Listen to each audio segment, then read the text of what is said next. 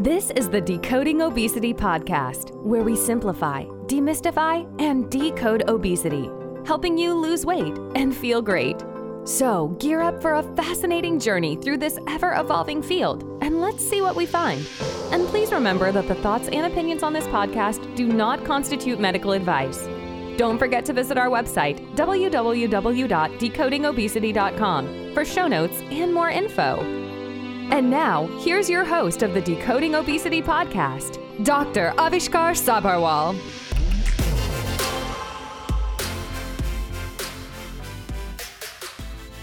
Hello everyone. Before we begin, listeners, please hit the subscribe button wherever you're listening. This way you can get notified of the new episodes as soon as they're released. Welcome to this another episode of the Decoding Obesity podcast. I have another amazing guest with me today. Carly Burrage is a nationally recognized expert in obesity medicine. She is comprehensively trained in medical obesity treatment as well as in bariatric surgery. Carly is a fellow of the Obesity Medicine Association. She is a co-author of the Obesity Algorithm and currently serves on the board of trustees for the Illinois Obesity Society. She has developed a number of successful weight management programs in a variety of health settings. She has received multiple awards for her work in expanding the field of obesity medicine and in furthering obesity education for healthcare providers. She is also the founder and owner of GainingHealth.com, which she recently developed to support healthcare providers who want to incorporate obesity medicine into their practice, as well as providing education and support for people who are impacted by obesity. Welcome, Carly. Thank you so much for having me. I'm so excited to be here. Yeah, this is amazing. So we were just chatting about your journeys just before we started recording. So tell us about this. I'm just amazed at all that you've achieved, and we'll talk a little bit about what you've achieved in a bit. But let's just start with what got you started with all of this. When do you think your weight really became an issue? Yeah, weight was not an issue for me growing up as a child. In fact, when I was little, my mother was told by the pediatrician that she needed to feed me more, that I was too skinny. I wasn't allowed to drink water with my meals because they were afraid that I wasn't getting all of my nutrition in. So I was just one of those kids, I'm 6 feet tall. So I was like a string bean, right? I was just one of these lean kids, and I was very active, always played a lot of sports growing up. I played, of course, all the tall people sports, volleyball, basketball, I did track and field. And so weight had never really been an issue for me. I was fortunate enough to be raised by a mother who cooked very healthy food, always had home cooked meals. I grew up in Europe. I'm from the Netherlands. My family's from the Netherlands, and I grew up in the Netherlands and in Austria.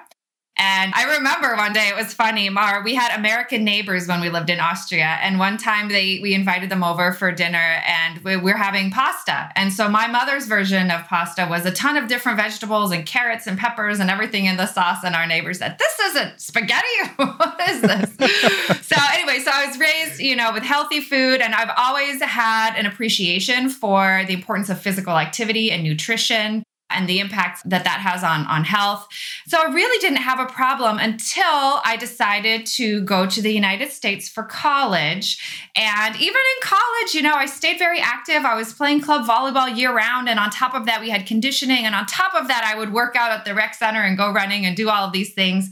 But despite all of my activity, my weight really increased very significantly my first year. And I'm not sure exactly how much weight I gained because I knew my weight in kilograms and the weight I was seeing was in pounds. So it really didn't mean anything to me.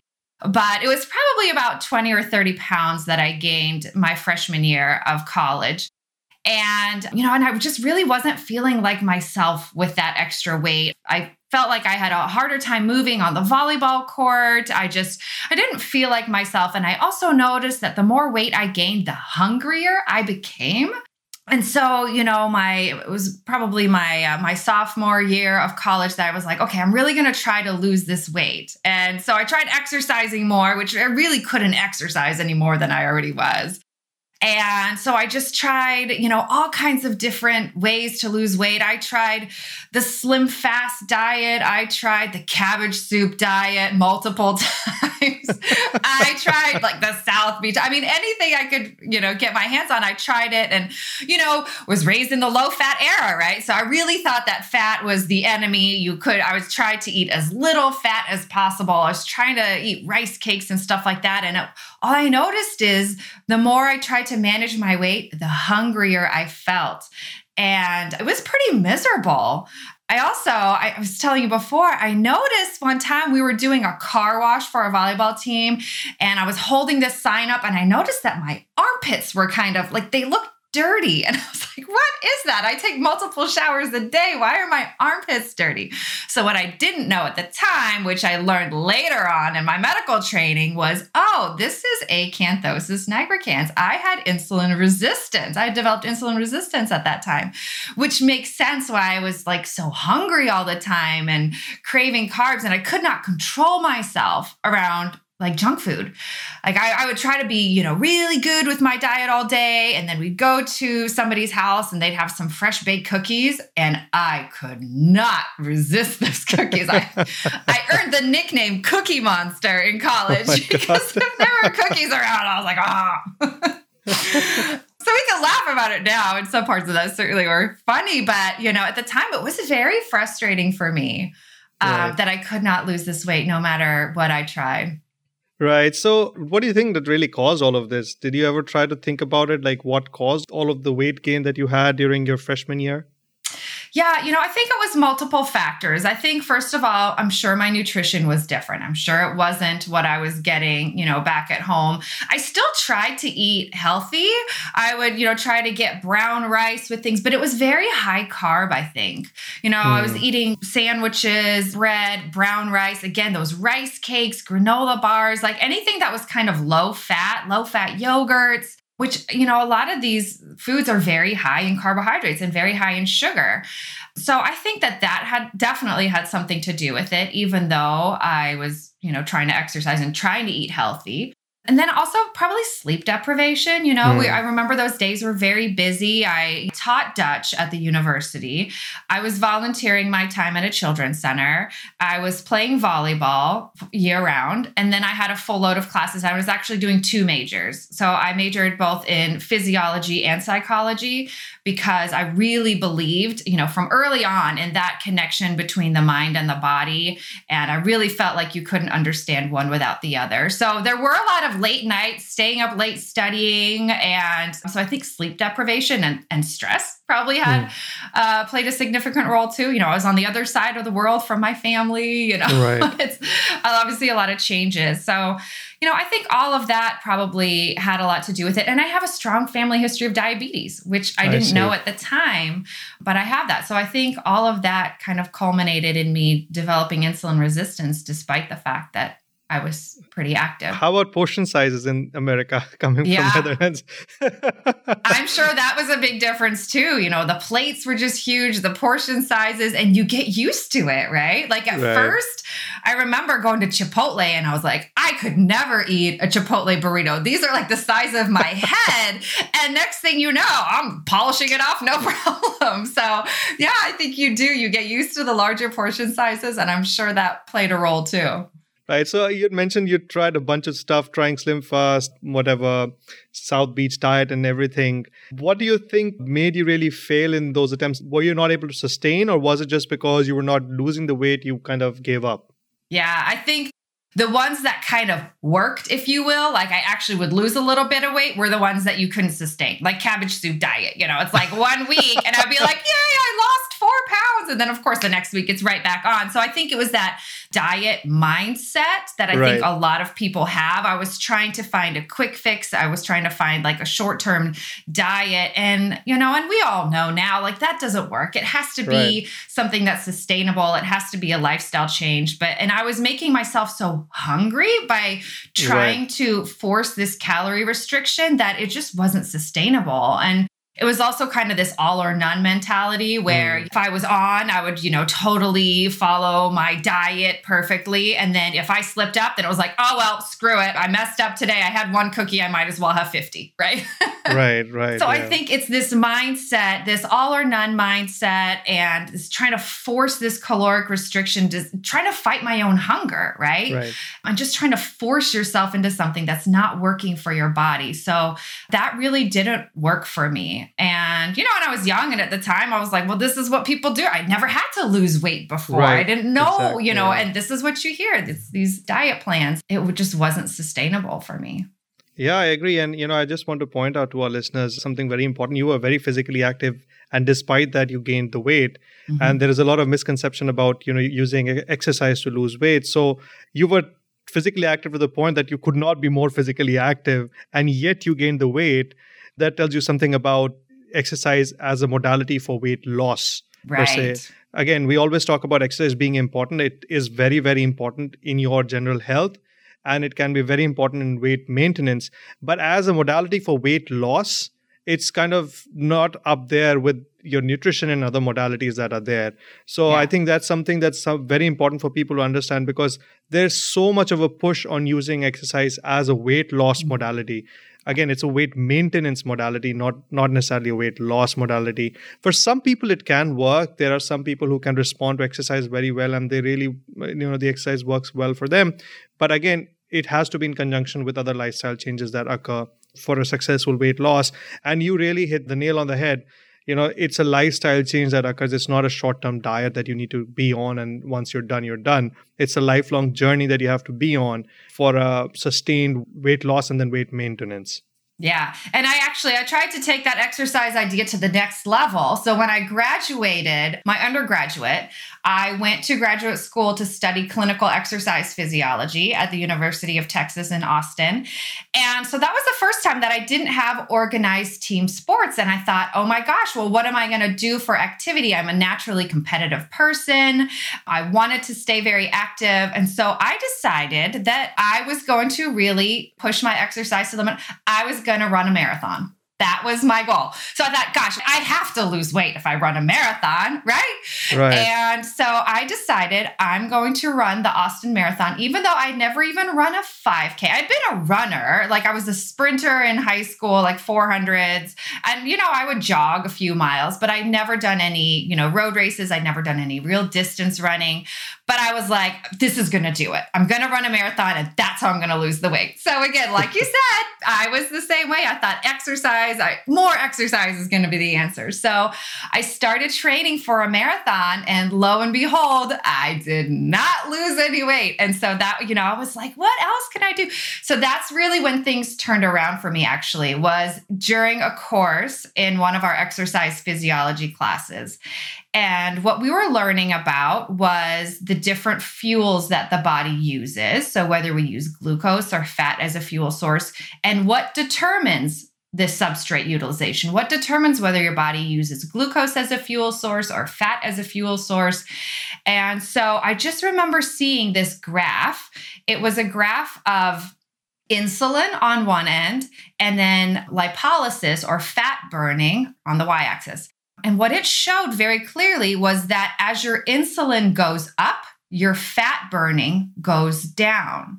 And so really talking about how insulin is the hormone that controls your fat metabolism. And when your insulin is low, your body uses fat as a fuel source. As your insulin goes up, it stops being able to use fat as a fuel source, and it becomes more reliant on glucose.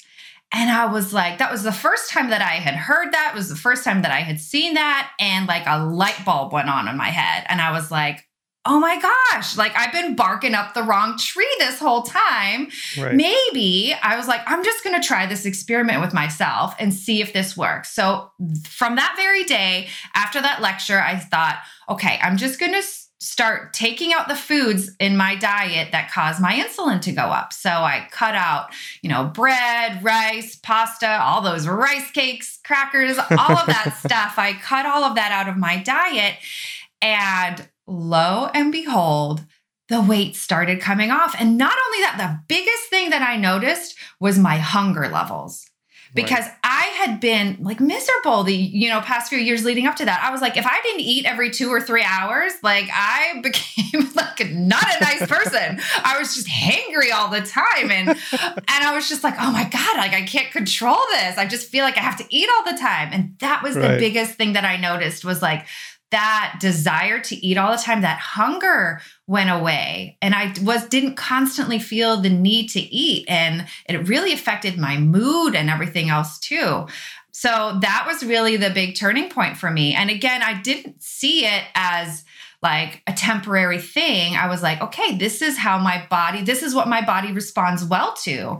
And so I really continued that. And actually to this day, I continue to follow that type of a lifestyle. It's probably not ketogenic most of the time. I'm sure I'm in ketosis sometimes, but it's more of a low carbohydrate lifestyle that I've been able to maintain now since then. And that was like in 2005 or something like that. Right. So it's been about 15 years. There was 2 times in my life where I have gained significant weight again, and that was pregnancies. So I gained 60 pounds with each pregnancy because I was like, well, I need to eat more carbs if I'm pregnant. I wasn't trying to eat a ton, but I didn't know if I could eat low carb and be pregnant. And certainly my children's health was the most important to me at that time. So I did increase my carbohydrates a little bit, and my body just responds very quickly when I add more carbs in as far as like weight gain. Yeah, I just want to point out another thing to our listeners, that a lot of times people get confused about low carb, ketogenic, whole foods. Really, when we're talking about carb, it's more of the processed foods, because naturally all plants are made of carbohydrates. Right. And it's the bioavailability of those carbohydrates to your body. By bioavailability, I mean how much of those carbohydrates can be absorbed. So, for example, going into the basics of biology, the cell membranes have a cellulose lining in the plants, which cannot be broken down and absorbed by your body. So, even if people eat whole food plant-based, it is not exactly low carb because you're eating carbohydrates, but it's also about the carbohydrates that get absorbed, the rate of absorption of those carbohydrates. If you're eating cookies, if you're eating baked goods, the absorption is much faster. Yeah. And the carbohydrates are much more bioavailable to be converted to sugars. And those are the kind of the bad carbs. And when we talk about low carb, it's essentially eliminating those things from your diet, not necessarily taking away healthy plants, greens, and, broccoli, cauliflower, not necessarily taking all of those away, because the carbohydrates in them are not as bioavailable to your body as they are in the baked goods, for example. And just the amount of carbohydrates, right? And so actually, in a lot of ways, you can say by volume, I eat a high carbohydrate diet because I eat a lot of vegetables and plants and stuff like that, which are made of carbohydrates. But again, like you said, those carbohydrates are tied to fiber, which, changes the absorption, slows down the absorption, and that fiber is not absorbed at all, right? Of course. So so when we're talking low carbohydrate, I mean more cutting out, like you said, like the processed foods, the high glycemic index foods, like But plants, vegetables, definitely eat a ton of vegetables. A lot of it is, like you said, whole foods, right? Like eating real food.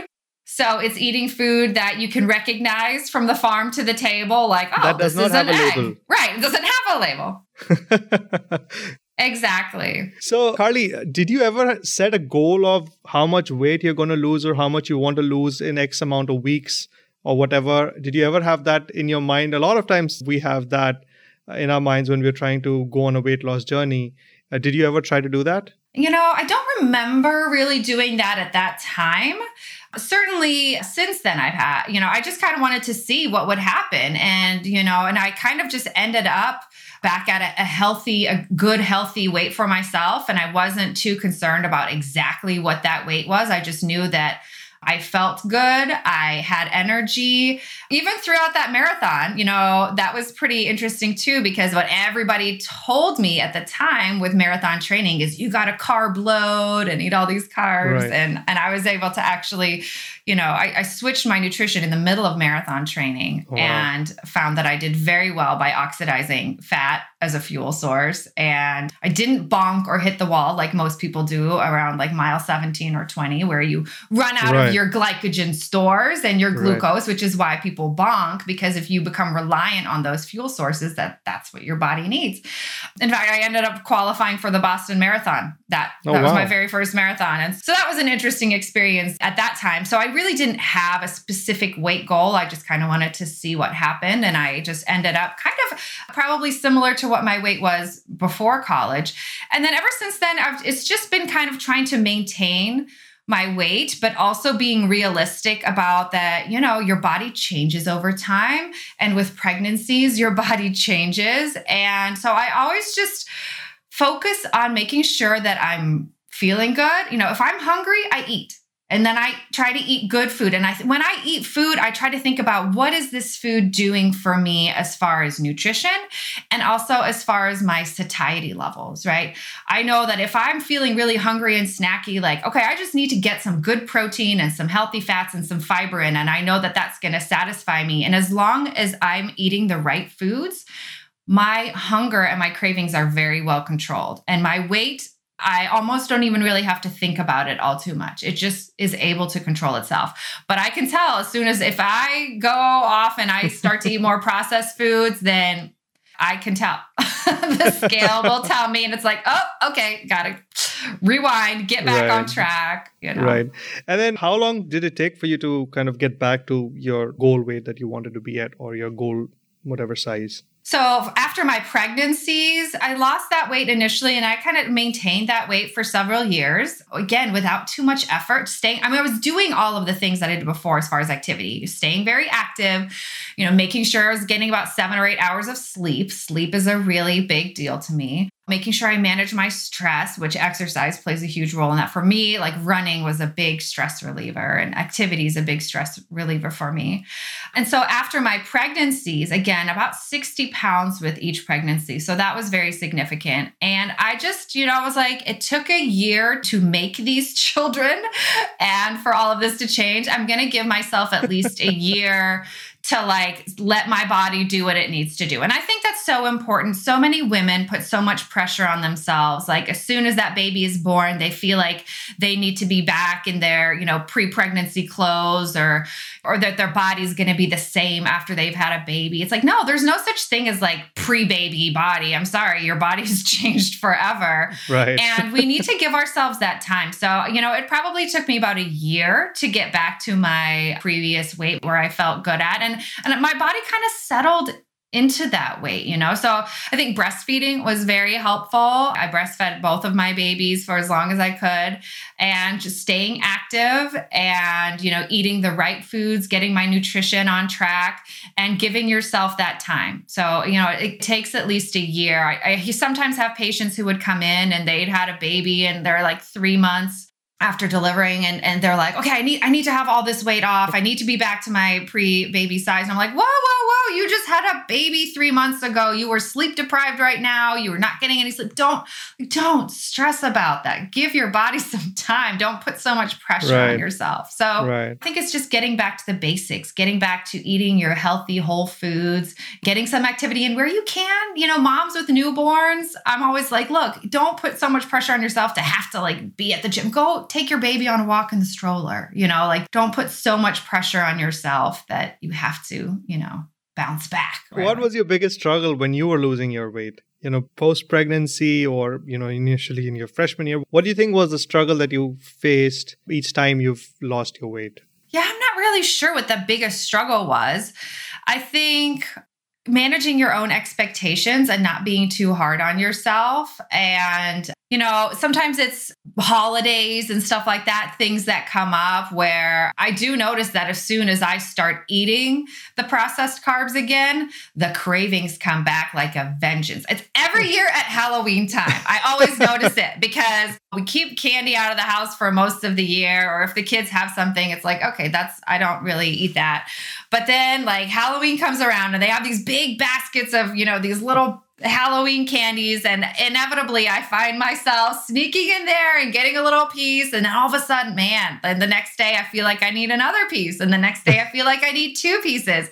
And so I definitely do recognize that once some of those foods kind of come back, those cravings come back and that hunger comes back. So I think it's just, you're always having to kind of reinvent yourself and figure out what works for you and what doesn't. As far as exercise, I think I've always had to change that. I think as my kids have been different ages, as I've changed, 2 years ago, all of a sudden I started developing hip pain and knee pain when I ran, which was not something that had never happened before. And I had to stop running. And running for me was such a big part of my activity. So I had to change all of that. And now I don't run anymore, unfortunately. I've changed to biking, which I used to hate, and walking more and doing other things. When my kids were little, it was like I needed to be be at a gym because I needed somebody to watch them so I could do my thing. And then as they got older, I felt like I can't take them to a gym after they've just been in school or daycare all day. So things are always changing, I think. And you have to kind of look at where your life is right now. What are your circumstances? And certainly with this whole pandemic, right? Everybody's routines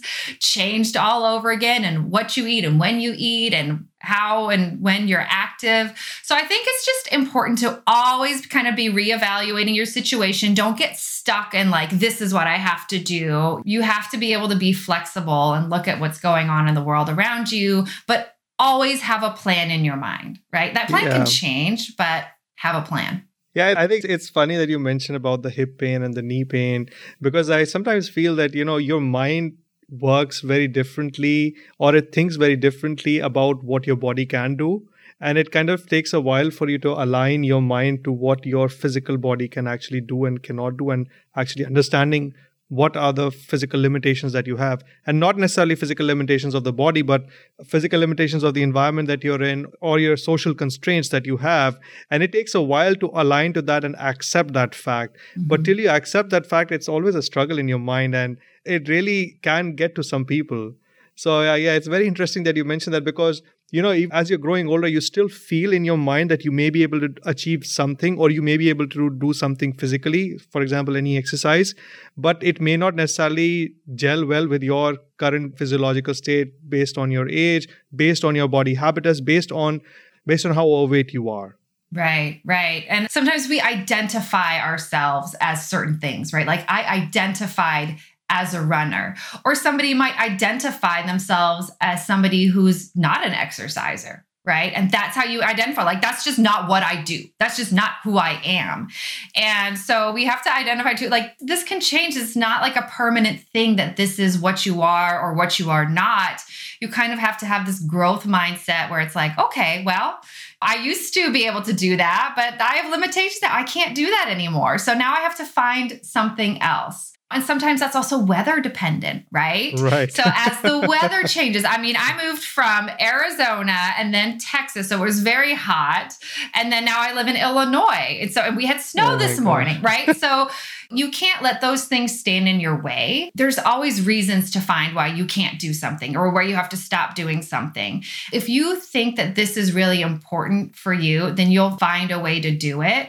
And you have to be able to be flexible and change things, because as circumstances change, what you can do and what you're able to do or willing to do will change. And so you have to be adaptable to that. But always make sure that it's a priority. Like, if you don't make it a priority, it's not going to happen. Like for me, my activity is still something where that is, no matter what's going on, I always try to make that a priority, find some way to incorporate that, because not just for my physical health, which I know it's very important for my physical health, but for my mental health too. I remember the one time when I wasn't exercising, it was actually after I had my daughter. I had my daughter and I graduated PA school in the same week. Oh, wow. So, and then also we had just bought our first home. Oh, wow. So there was a lot going on. I'd started my job as a family medicine PA. I had a newborn, a new house, and I had so much going on, and I was so stressed out, and I was breastfeeding, like I said, and the weight was coming off pretty rapidly. I think just from not having time to eat much and just all the stress. So I was like, you know what? I'm just not going to exercise because I just don't think I need it. For a long time, I exercised for weight management, and I don't do that anymore. It's really more for my overall health and well-being, right? But I didn't recognize that at the time. And so I kind of stopped exercising, and I noticed that it was just not good for my mental health. And so I kind of came to a moment where I said, okay, like my mental health is not good right now. What do I need to do? And I realized like, gosh, the one thing that fell off, the one thing that's really different is I stopped exercising. So when I started back up with that, that really actually made a big difference for my mental health. Yeah. And studies have shown that it is a big stress buster. Yeah. So it does work that way. So how do you manage this healthy lifestyle in your busy schedule? Do you meal prep? How do you plan for the day or for the week? Yeah. So every week I write out what we're going to have for dinner. So I usually do my grocery shopping on the weekends. Is your husband okay with that? Plan everything a week ahead? He doesn't. And he's like, oh, she makes the food. He's happy. I'm the cook in the family. So I think as long as he's being fed, he is happy with it. But so I don't make it all ahead of time, but I decide on what the menu is going to be ahead of time. And so I write it down in my calendar. So it's like every week. And I even write in my exercise too. So like on this week, so we're having chili this day and I'm doing the Peloton bike. The next day is chicken tortilla soup and I'm doing upper body lifting. So I write it in my calendar every day is what are we having for dinner and what am I doing for my physical activity that day? So I think about that a week in advance. I look at what my schedule is going to be that week. And those are my priorities, right? And then I go grocery shopping on the weekend and just make sure that I have all of the foods that I need for those dinners and that I have healthy foods available for lunches, breakfasts, snacks, things like that for the whole family. And I don't veer off of my list. I don't buy extra stuff that I make sure I don't go to the grocery store hungry. Yeah, that's very important. Yeah. And I just stick to my list. And so that's kind of how I do my meal prepping and also my physical activity planning. So those are two things that I plan for every day. And I really make them a priority because I know that if I'm not feeding myself or my family the right way, and if I'm not getting my activity, then I won't feel my best. My mood won't be the best. And then I can't be there for everybody else. So sometimes self-care seems selfish to people. They think, well, I can't prioritize myself and my own mental health, my own physical health before other people, or their job takes precedence or their family takes precedence. But if you do that, like you really can't be your best self for everybody else without taking care of yourself first. So I stopped thinking of it as something that's selfish. I also, plan in like meditation time and, I make sure I have that time in the morning so I can really be my best self because that's the only way that you can be the best for other people in your life. I think it's very important to plan for the future, not only for your successes, and also for your failures, because that way you can anticipate what's going to happen next. And you can kind of lay out a contingency plan to see what to do if you fail. So it does not become an all or none phenomenon where you failed one step and then you just give up. But you have a contingency plan and you can pick yourself up from where you failed and where you've fallen and then move ahead. Right. And so I think it's so important to find out what works for you, right? So I'm always learning new things about myself through this journey. I try to really pay attention to my body and how I feel. And so I feel like you're always learning about yourself, but I think it's so important that people find what works for them. Because what works for me is not what's going to work best for the next person. I don't think that there's one nutrition plan that is the best fit for everybody. I think you really have to find what works for you, what type of activity works for you, what type of nutrition works for you. And so really kind of like checking in with yourself and your body and find what works for you. And then, sticking with that. So I think that that's super important. All right. So before we sign off, Carly, do you have any recommendations or what are your top 3, so to say, recommendations for our listeners? I would say prioritize sleep. Okay. I think sleep is so important and it's probably not discussed enough. I know I discuss it with my patients all the time. I find that so many people are sleep deprived. They're not getting enough hours of sleep or they're not getting good quality of sleep. There's a lot of people that have medical conditions like obstructive sleep apnea that has not been diagnosed and that causes weight gain as well. It causes fatigue. So I think prioritizing good quality sleep, doing your best to get, 7 to 8 hours of high quality sleep is so, so important. Right. And then secondly, eat a whole food nutrition plan. So eat foods like we talked about that don't come with a label that you can recognize from the farm to the table. Those are the foods that our body is designed to eat, to know what to do with, to give us the right signals. We have to remember that our food choices, what we eat and when we eat and how much we eat, a lot of that is influenced by hormones, right? That tell our brain about when to eat, when to stop eating, how much to eat. And so we want to make sure that we're getting the right signals from our gut to our brain about when to eat, when to stop eating. And those signals work best when your body is getting food that it recognizes. So trying to avoid those processed foods, those highly processed foods as much as possible and eating whole foods.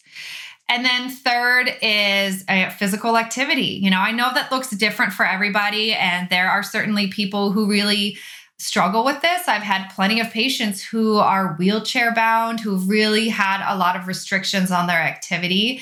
And so sometimes you have to get a little bit creative in what you can do. You know, sometimes it's just starting with an arm cycle or doing some resistance bands, or just, you know, getting up and walking to the kitchen and back, you know, or walking to the bathroom, you know, just getting up and moving a little bit. That movement is so important for that communication within the whole body. So getting movement where and when you can. I'd say that those are probably some of the biggest things. And also being kind to yourself. People are so hard on themselves, and they beat themselves up. So, you know, celebrate your small successes, celebrate when you're doing things well, celebrate when you've turned away a brownie, and don't only think about the times when you maybe had a setback, or, you know, just think about all the things that you're doing that are so great that you're improving on, and be kind to yourself. Speak to yourself the way that you would speak to somebody you love. Well, that's great. I think that's great advice, Carly. So listeners, don't forget to drop us a review or a comment. If there are any specific topics that you would like me to discuss, please let me know. You can write to me at host@decodingobesity.com. Do subscribe for more fun and inspiring episodes like this one in the future. I'm also looking for people who have inspiring stories just like you, Carly, so that I can share it with others who are listening to this podcast and get motivated to basically start their weight loss journey or seek the right help if they need it. So if you have a story to share, please email me at host@decodingobesity.com. That's all we have time for today. Thank you so much, Carly, for sharing your story with us. And thank you, everyone, for listening in. I'll see you all next time. Thank you for having me. Bye. Bye. You've been listening to the Decoding Obesity podcast. Please remember, the information in this podcast should not be used in any legal capacity whatsoever. The thoughts and opinions expressed on this podcast are solely of the host and his guests and do not constitute medical advice. Views and opinions on this show do not necessarily represent the views and opinions of any organization. And that brings us to the end of the show. Thank you so much for listening in. Don't forget to visit our website, www.decodingobesity.com, for show notes and more info. And if you've enjoyed this episode, please feel free to rate, review, and subscribe on your preferred podcast listening platform. We really appreciate that effort. Until next time.